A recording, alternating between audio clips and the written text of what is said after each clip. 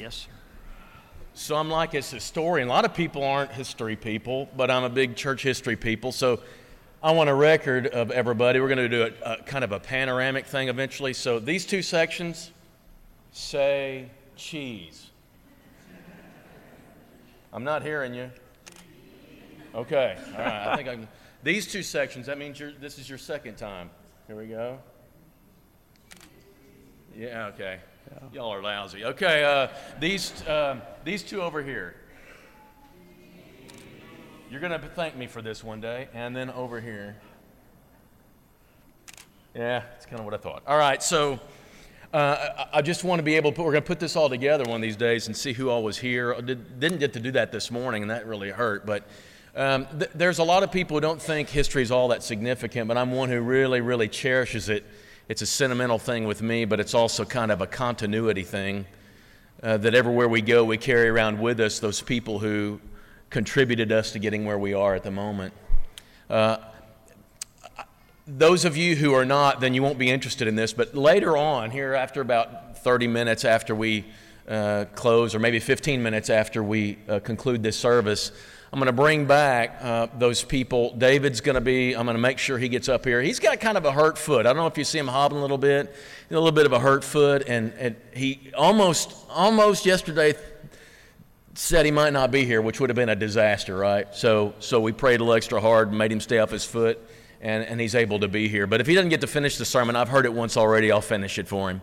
Anyway, so don't worry about that part. But he's going to be up here, and Terry and Danny and Randy I don't think is here, but if he were, we'd have him up here. And someone, Wesley, and maybe a couple others or whatever. We're going to have them as a panel up here, and I'm going to start peppering them with questions, and you all can ask whatever you want to about those years ago. And it's not been that many, 15 years ago, when all this started, and that whole amazing thing of how Valley View began. They're going to be here to tell some stories that you would probably never write down necessarily, but that's significant. If you don't like that sort of thing, stay away, okay? I'm not going to feel like I have to entertain you, right? Go out there and, I don't know, make animal balloons or something, paint faces or whatever. But if you're interested in that, come and sit like in the first 3 or 4 rows all the way across. We're going to have chairs set up, and we're just going to hear some of that story. And when we decide it's getting boring, we'll tell them to quit, right? The stories need to be told because these guys aren't going to be around forever. And because of that, we need to hear them and appreciate where we came from. We thought about this. It's 15 years. What do? It's a real easy call. You get David Gibson back. Here's one guy who has a love for the truth. It's very obvious. He has a love for the lost, and he wants to reach every single person he can. He has a strong connection to Jonesboro. He has all his life. Some of you can tell the stories of how rambunctious and annoying he was as a little kid, and how the fact that he's a preacher is almost a miracle. That's what I hear from people. That's stuff I don't know. It's just that I've heard from everybody I've ever heard talk about it. But when you hear him preach, he has an energy and an excitement, an intensity, a passion that just comes out. And not only does it come out, it jumps in you, and it makes it contagious for you. And the world is a better place because David Gibson's in it. The world's a better place because he's a preacher in it. And we preachers sometimes, we get jealous of each other and envious of each other, and we kind of lash out at each other. I've never felt that. I know his eccentricities. Do you all know some of his eccentricities? He's a weird guy in some ways. He's got these strange things, but it all becomes, and I don't love him despite him, I love him because of those things. And I think he's one of the most courageous, delightful people to listen to. I also think that Valley View is what it is because they chose the right guy to be the first. And he set a foundation that whatever you think of him personally, if it weren't for him, this would be a totally different atmosphere that we have here. Still this many years later, it's still set up by him, and anytime I have a chance, anytime we have a chance, we need to call him back home and remember where we came from, to appreciate where we are. He's now in Salem. I'll just say that. I've taken up too much of his time already, but he's going to go as long as he wants to go anyway. I've told him that, and you know him. He will anyway. He's in Salem, Arkansas now, but his home has always been Jonesboro. His heart is here. He loves Valley View, and you're going to hear it and you're going to see it because we need to hear from him. David, preach to us.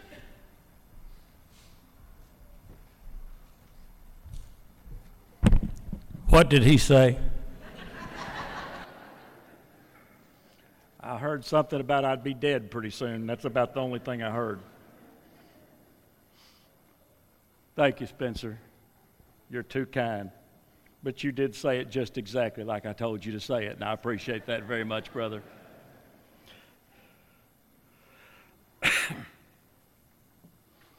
Well, I'm going to spend the first 7 or 8 minutes talking a little bit about the history of the church. I want everyone to look at their watches. I used to do this when I was the preacher here, because you'll note that 45 minutes of the hour appointed is already gone. So one of the members has already told me to preach only 15 minutes. I don't think we're going to accomplish that. Spencer said I could preach as long as I wanted to, but one of the elders told me, I won't mention his name, but his initials are Gary James, that was just Spencer talking and that I needed to be quiet after a little while. So we'll try to find a compromise in between the two and have a wonderful afternoon together today. Galatians 4 and verse 4 says, "In the fullness of time God sent forth his Son, made of a woman, made under the law." For 30 plus years, Churches of Christ in Jonesboro talked about a new church south of the bypass. And while they talked, nothing was done. Then in early 2004, a discussion ensued in an elders and deacons meeting at the Nettleton Church of Christ about this new work. Funds were appropriated because of the generosity of some who had left money to the church at Nettleton. And the elders of the church there asked some of the deacons to take the lead in the new church plant. Shortly thereafter, Danny Wallace called me to see if I would be interested in serving as the pulpit minister of the Valley View Church of Christ. And from a certain standpoint, the rest is history. And maybe for many of you whose faces I don't know, I noticed at the early service we have a much bigger crowd than we had at the early service, although we had a very good crowd at the early service. I would say this is a very large crowd today, and we're thankful for that. By the way, we're thankful for the many visitors who might be here. And if you're visiting for the first time today, come back. Here's Spencer. Get to know the congregation and worship with them as often as you have the opportunity to. They are great people. The rest of the history, though, is not complete with that short statement, and I realize that, as Spencer said, some do not appreciate history, especially a history they might not have been a part of. But I hope you'll bear with me for a few minutes. We're going to have a prayer then, and then after the prayer, we're going to get to the lesson. What a history it was. The plant was needed, the time was right, the people were ready. Good people, faithful Christians looking for a fresh start. Ready for a church that was faithful to the Bible with a positive and happy spirit. And a happy people we were. And I believe a happy people you still are today. We made our mistakes along the line, but we moved forward with the spirit of joy and determination. Determination to be better. To be what God would want the church here to be a bright and shining light on this hill. And God blessed us in that endeavor. The history that was put together says we had 172 at the first service. In my mind, we had 174, but we won't quibble over 2. But 172 or 4 soon turned into 250 and then turned into 400 in attendance. Walls were moved. Auditoriums were rearranged, Junior. Trailers were moved in, and then it wasn't too long until a second service was started. That was followed by the appointment of a truly great eldership. Sometimes when you see things happen, you wonder about them a little, and in retrospect, and because I feel I can say this now, when our first eldership was appointed, I wondered how they would jive together. But they did. They didn't always see everything eye to eye, but they settled the problems that they had between themselves in the elders' meetings so that the church didn't have to settle them in division later on. And they were a great group of men who loved and cared about each other and had the interest of the church always at heart. And even though their personalities were different, in retrospect, I see that God must have put those men in place. It wasn't long until great deacons were to follow. And then our first secretary, Jean Harris, was hired. For those of you that did not know Jean Harris, you have missed a real treasure in life. She was ably assisted by volunteers like Martha Rampy, who we remember today, who passed from this life just a few days ago after a long and difficult battle with cancer. and also Becky Mulholland, who showed her volunteer services at the same time.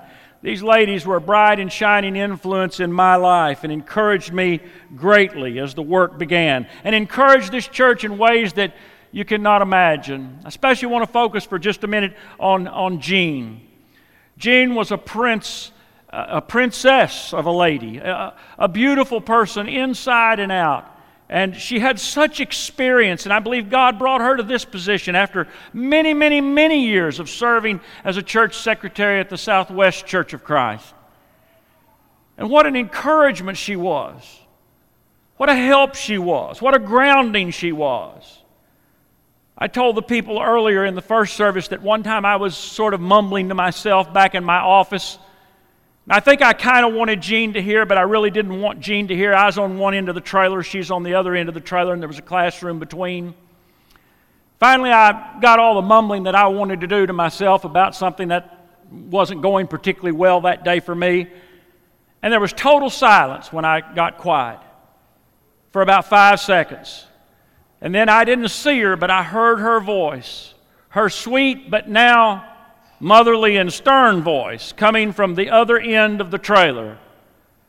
"Now, David." That was all that needed to be said. Those of you that knew Jean, I took my medicine like a good boy, and I acted right the rest of the day. She had a great influence on me.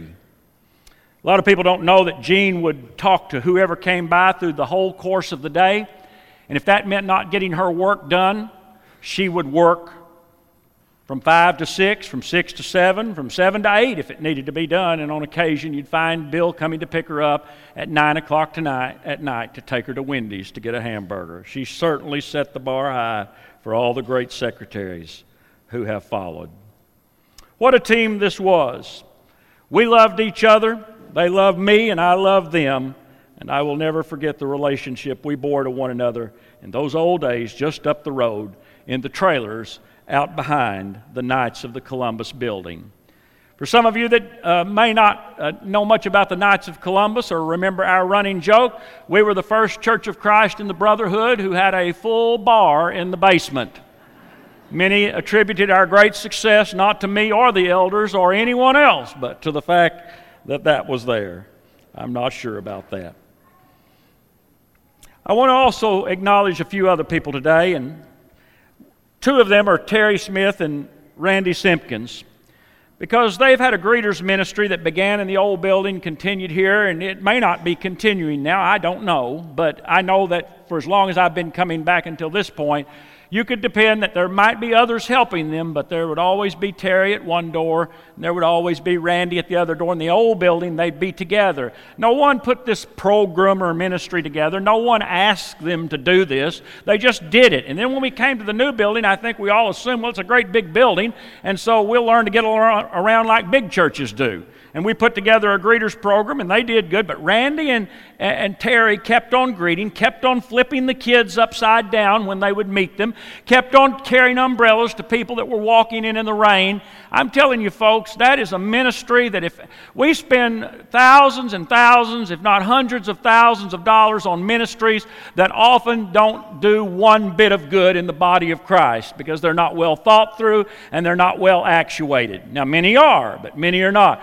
If we would get men who would stand out there and do what those men have done, I believe it's one of the most impressive things in the life of this church, because you didn't leave this building or come in this building without their shaking your hands and telling you how glad they were and soon knowing exactly who you were. They greeted you with a friendly smile and a warm handshake. Only heaven will reveal the great good they have done in blessing this church. Then it was time for a new facility. Junior McDaniel's firm was contracted to build the facility. Junior's back there tonight with his good wife, Glenda. Junior worked tirelessly and with pride in his work to deliver a beautiful and functional new building ahead of schedule. And I have been thankful for the relationship that I have borne to him throughout that time. Does that mean Junior and I always got along? No, I think there were a lot of times he wanted to hit me in the head with a 2x4. I think there were a couple times he got very close to doing that. But we both had the same interest, and that was the welfare and good of this church.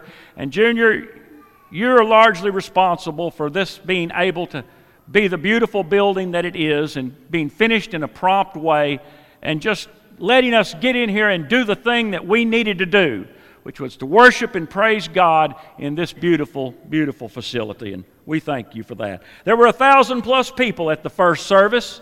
I don't know if we've had 1,000+ since. Maybe we have, maybe we've not. I've not been at every service. After that, we sort of settled down.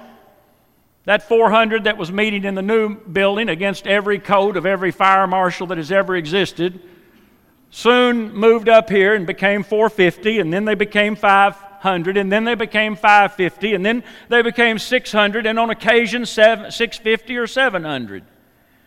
And everyone had a spirit of love and concern for one another. Our first youth minister was Michael Meredith. I'm not going to mention all the past ministers. They're in the booklet that's been provided you, but I am going to mention a few today, a few first. Our first youth minister was Michael Meredith. He set the bar high. Our first associate minister was Jay Allen. Jay was from the north and a little different than the rest of us, but in a special way, we loved Jay and appreciated many of the things he brought to life in the church here. And our first children's minister was Charlotte Swan. I don't think Charlotte is here today. I bragged on her mom, who's worked side by side with her, and how that she was the perfect person to be that children's minister. She had a dad that was a preacher, and she had a mom that was always ready to help her, and she had a whole passel of kids that were ready to show her the things that were most important to children. And we had a little running saying around here, some of us did, when I was first the preacher here, and for several years thereafter. Maybe you still do. And that little running saying was, "We love the children." And I know most of you are young people and not children, but to the degree that you have childhood left in you, we love the children. And this church has always been a place that loved young people and loved children. And Charlotte added to that in a great degree. And of all the first we had, the first minister, the first associate minister, the first youth minister, all who did what they could when they could to help this church, only Charlotte is the first left. She's the first and only children's coordinator this church has ever had, and she has blessed it in ways that I could not begin to speak of today. And now, Spencer Furby serves as pulpit minister of this church. I believe, and we're not having a brag fest here, he did not tell me to say this as I did him. He is one of, if not the finest preacher in the land. And you're extremely blessed to have him. And I believe that he was prepared by God to come to the kingdom at Valley View at the right time. And along with the present staff will lead this church to newer and greater heights. Always raise his hands, always lift him up, as well as the other ministers who serve in this church. And the church will be blessed because of that. Spencer held a meeting at Valley View at Salem where I preached a few weeks ago. I was overseas in Romania, and I hated that I had to miss that. In that meeting, many of the people were so impressed with his preaching that they wanted to hire him away from you. Of course, I knew that couldn't happen and wouldn't happen.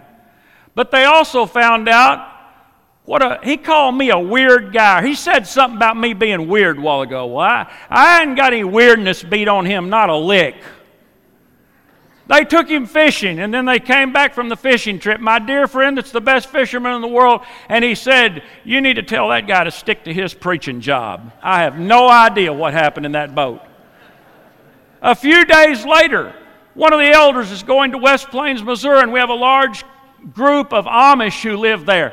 And as they're going down the road, the Amish are coming down the road in their wagon pulled by their horse, and there sits Spencer between the Amish in the wagon.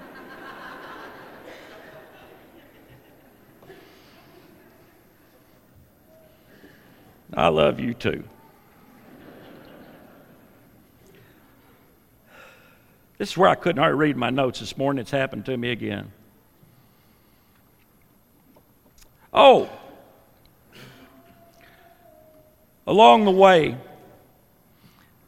for me personally, and I haven't said much about me personally, and I don't want to say much about me personally. But along the way, there were a couple things I did want to note. Along the way, sometimes I felt like my ministry here was like a family reunion. Jennifer knows what I'm talking about. Shirley knows what I'm talking about. The Phippses know what I'm talking about. The Gibsons know what I'm talking about, and countless others. Because people who had worshiped at churches that I had served in the past, or their kinfolk, came and were a part of the Valley View Church. And that was such a blessing to me to see people that I had known and loved at other times of my life come and be a part of this work. And it's still a blessing today to think about that. It's pretty neat when you can go to church every Sunday morning and feel like you've been a part of a family reunion. But you know, I also met many new people. This morning I knew about 80% of the crowd. I'm going to say this afternoon I know about 50 or 60% of the crowd. A lot of you I do not know. I'm thankful that you've come here to work in this good church too, and we'll put up with my few minutes of reminiscing before we get to the lesson. You say your 15 minutes is up. I'm going to get on to the lesson. There were so many great people that I had not known before who came to be such an intricate part of my life and made such a difference. And I'm just going to run through a list, and it won't take me but just a second to do that. The coffee shop gang. Leo Bartholomew, my friend. Rufus Stedman, my fishing buddy and counselor.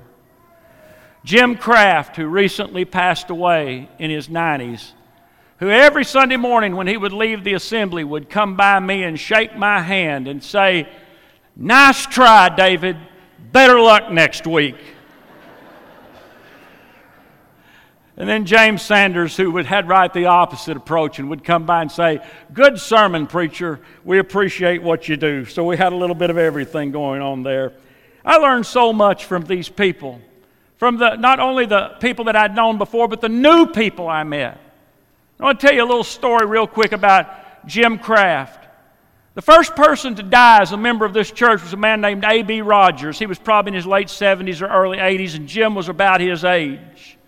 As he was in the hospital facing his last day, I was visiting one day, and Jim Kraft came into that room. And he taught me more about compassion in that next 5 minutes than I had learned throughout my entire years of ministry. Because Jim Kraft leaned over his old friend A.B. Rogers, and he said, "A.B., it's all right. You can go on now, brother. We'll see each other again before very long." And as he said those words, tears ran down his cheek and dropped onto the bed sheet that covered A.B. up. They held hands, they prayed, and A.B. soon left this world. It was an unbelievably poignant moment in my life. To brighter things, though, let me be very quick. Evelyn's coconut cream pie, Earlene's dumplings, Madden's barbecue, Wilford Fisher's prayers, David Holbrook's poems, and the many, many, many others that I do not have time to mention who have truly blessed my life. To all of you, I say thank you, and I love this church. But then that's not anything new. I love every church that I've ever had the blessing to work for because they have been good to me. And young men, there's not anything better you could do than to pledge your life to the proclamation of the gospel. And I hope under Spencer's leadership you'll have that opportunity to do that as you grow in the grace and knowledge of our Lord and Savior, Jesus Christ. Let's pray together. Father, we thank you for the day. We've been talking about the past, and I think that's important, Father. But we also want to take this time to mention the future. And we pray for this church. We pray for the churches of your people all over this city and all over this world, that they will grow, that they will be strong, that they will be faithful, that they will find love for each other, that they will be community and family, as mentioned earlier, that they will be kind and benevolent and loving, that they will be true to your word, that they will be grace-oriented and not be bound in legalism, that they will truly, truly be a bright and shining light in a city that is set on a hill. Bless especially the Valley View Church today in this their 15th year. And may their next 15 years, Lord, put to shame anything that those of us who might have had a part in the first 15 have done. And may it all be to your glory and to your honor. In the name of Jesus Christ we pray. and amen. What time is it? I had a fine young lady. I don't know how old she was. She wasn't really young, but I asked her. She was my timekeeper this morning. Wesley, I'm not going to have to trade her for you, am I? What time is it, Wes?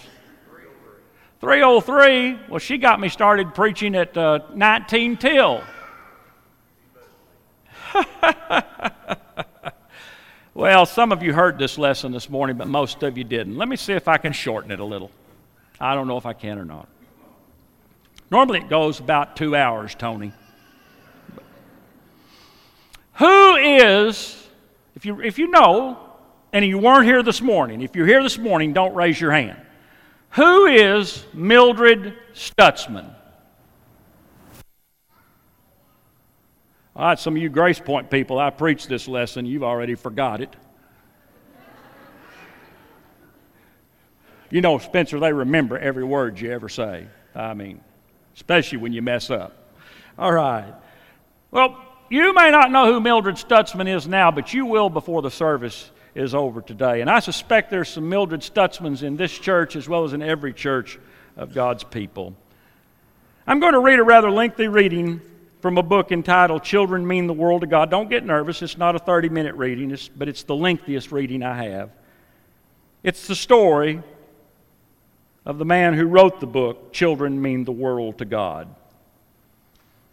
And as a church that's always appreciated children, I hope you'll not only appreciate this story based on our young people, but also based on its more poignant message as to our outreach among people for Jesus.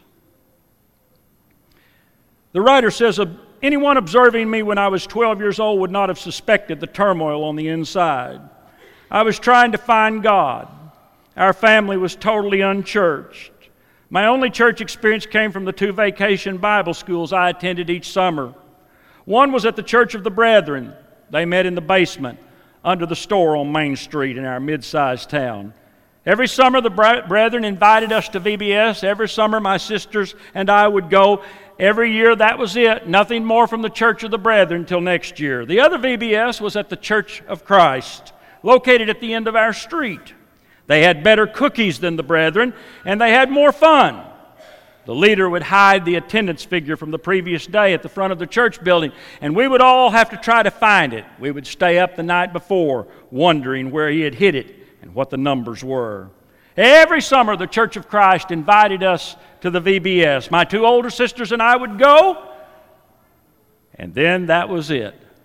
Nothing more from the Church of Christ until the next summer. My feelings of being forgotten intensified. By the time I was 12, I knew enough about God from VBS to yearn for more, but I didn't know what to do. I hadn't read the Bible. I had no church-going adults to imitate. It was a long time until the next VBS. Besides that, VBS was such a busy time, I wasn't sure my questions would be appropriate. My confusion and isolation made me wonder where all this God stuff would lead me. I remember feeling alone in the whole matter. The questions about God were so hard to answer. I wanted somebody to teach me, to help me understand what I was supposed to do. All the adults around me either seemed to have no interest in these questions or no interest in me. It was as though I'd been taken to the front door of the house and put out on my own. I felt forgotten. Anybody with a box of religious answers would have satisfied my curiosity and answered my questions. I could have easily become a Jew or a Mormon or a Catholic, but none of them had vacation Bible school in my city. This is the story of Harold Shank. I'm not as proficient or prolific a reader as I believe Spencer is, but this is a book that had a great deal of impact upon me, because it helped me to see that children were not the future of the church. Children were an integral part of the church. Harold Shank was the former minister of the Highland Church in Memphis. He had served as a gospel preacher for many years prior to that. A doctor of biblical studies, proficient in the Hebrew language, author of many, many books, including the one I have just mentioned and read from, Children Mean the World to God. He has recently retired as president of Ohio Valley Christian University. He lacked the mentors that he needed in his life. Most of us haven't. I know I didn't.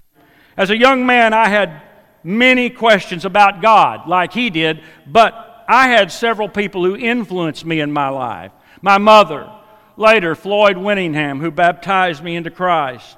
My next-door neighbor, Aubrey Caldwell, who on Wednesday night and Sunday night came and took me to church at Fisher Street when I was a little boy. Glenn and Iris Swindle, who when I became a teenager, and they're both here today, put me on a joy bus and said, "Go to work, son."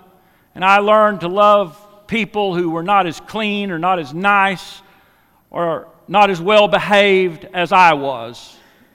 And I'd heard I wasn't very well behaved. But I was doing better by that time, because there was one other person in my life named William Hull. And when I was 11 or 12 years old, he resigned as the preacher of the Fisher Street Church of Christ. And that morning, he'd never said a word to me about obeying the gospel. That morning, as I went by him, he shook my hand and he said in his booming voice, by the way, he was about this tall and about this round, he said, "David,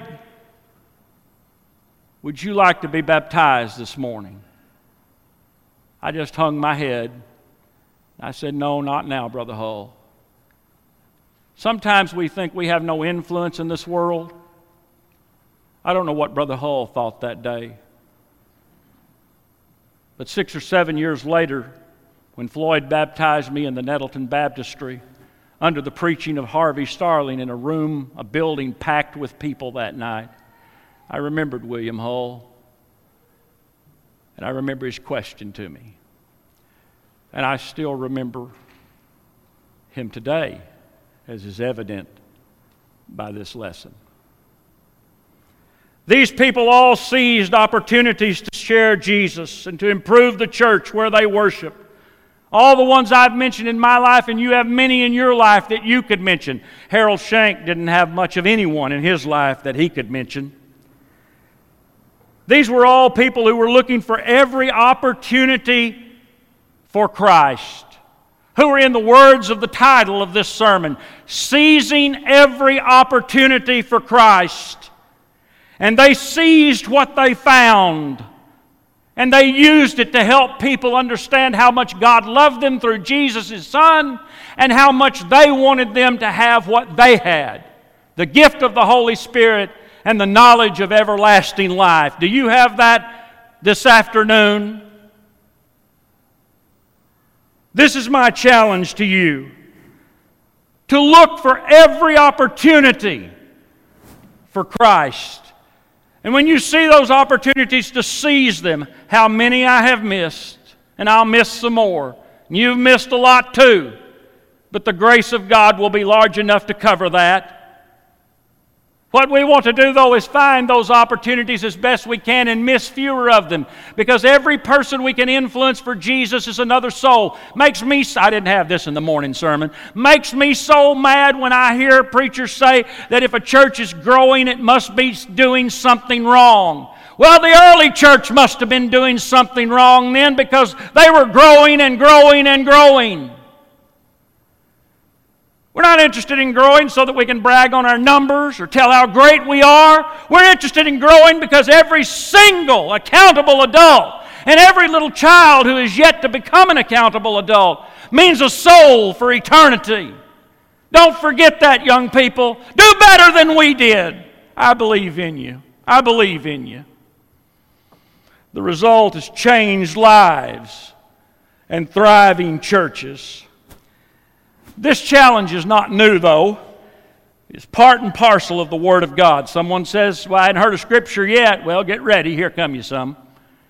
In Romans 5 and verse 8, the Bible says, "But God commendeth His love toward us, in that while we were yet sinners, Christ died for us." Jesus told the apostles and all who would follow later, "Go ye therefore and teach all nations," Matthew 28, 18 through 20, "baptizing them in the name of the Father, the Son, and the Holy Spirit, teaching them to observe all things whatsoever I have commanded you, and lo, I am with you always, even to the end of the age." God sent His Son to die for people that didn't care anything about Him. That's how much He loved us. He commissioned His people to go to the entire world to do what they could, when they could, to preach the gospel. Jesus Himself would say in John 9:4, I must work the works of Him that sent me while it is yet day, for the night is coming when no man can work. And then that wonderful verse in Colossians 4 and verse 5, be wise in the way you act toward outsiders. Make the most of every opportunity, end quote.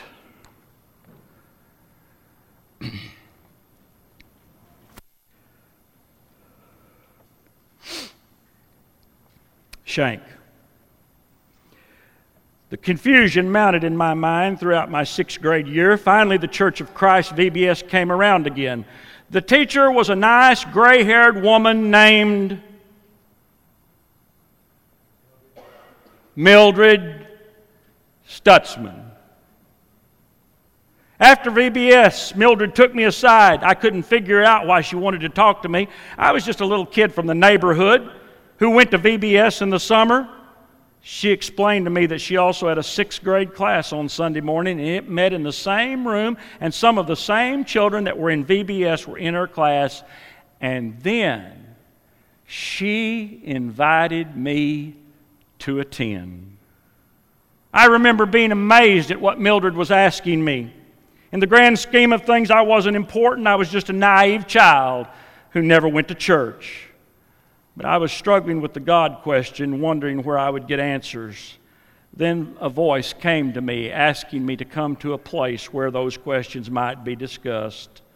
God heard my cry and answered them through Mildred Stutzman. So I started going to Sunday school and staying for church. That was good for me. It became clear to me that the invitation was always open to become a part of Jesus' family. It became part of God's people. If I did, I understood that I would not be alone in my search for Him anymore.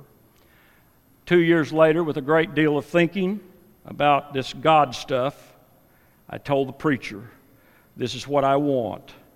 I want Jesus in my life. I want my life in this church.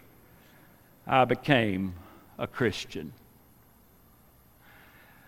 Friends, Mildred Stutzman had what I call big eyes for Jesus. And I'm not talking about a bug-eyed fella, but I'm talking about a person who has a vision for Jesus every day, who sees with great big eyes the things that are all about them, who sees the opportunities that people present to them, and they seize upon those opportunities.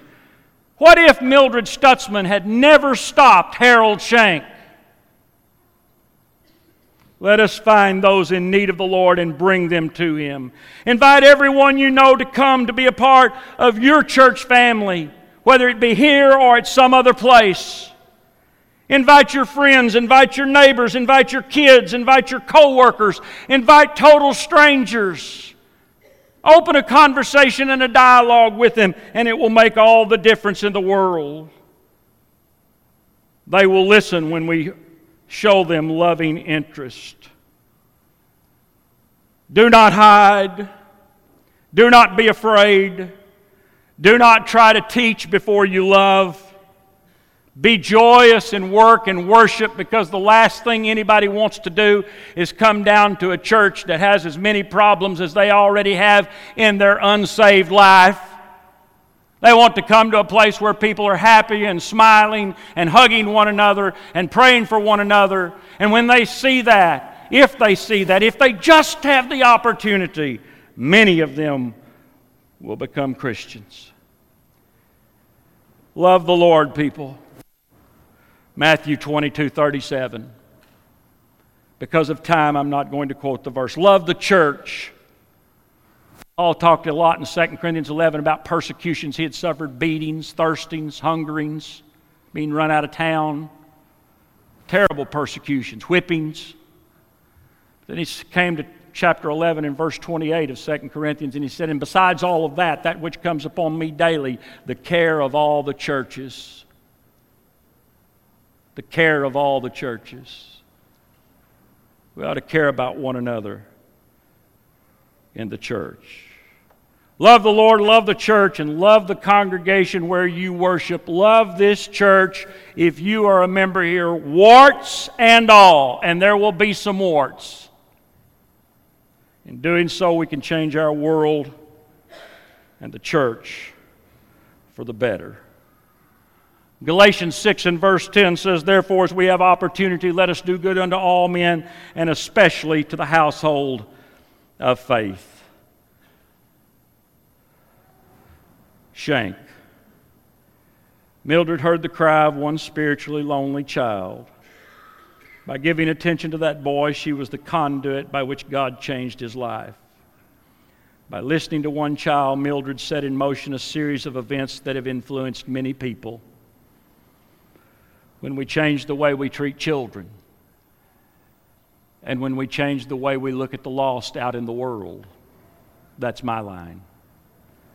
We change the church for the better, and we change the world for Jesus.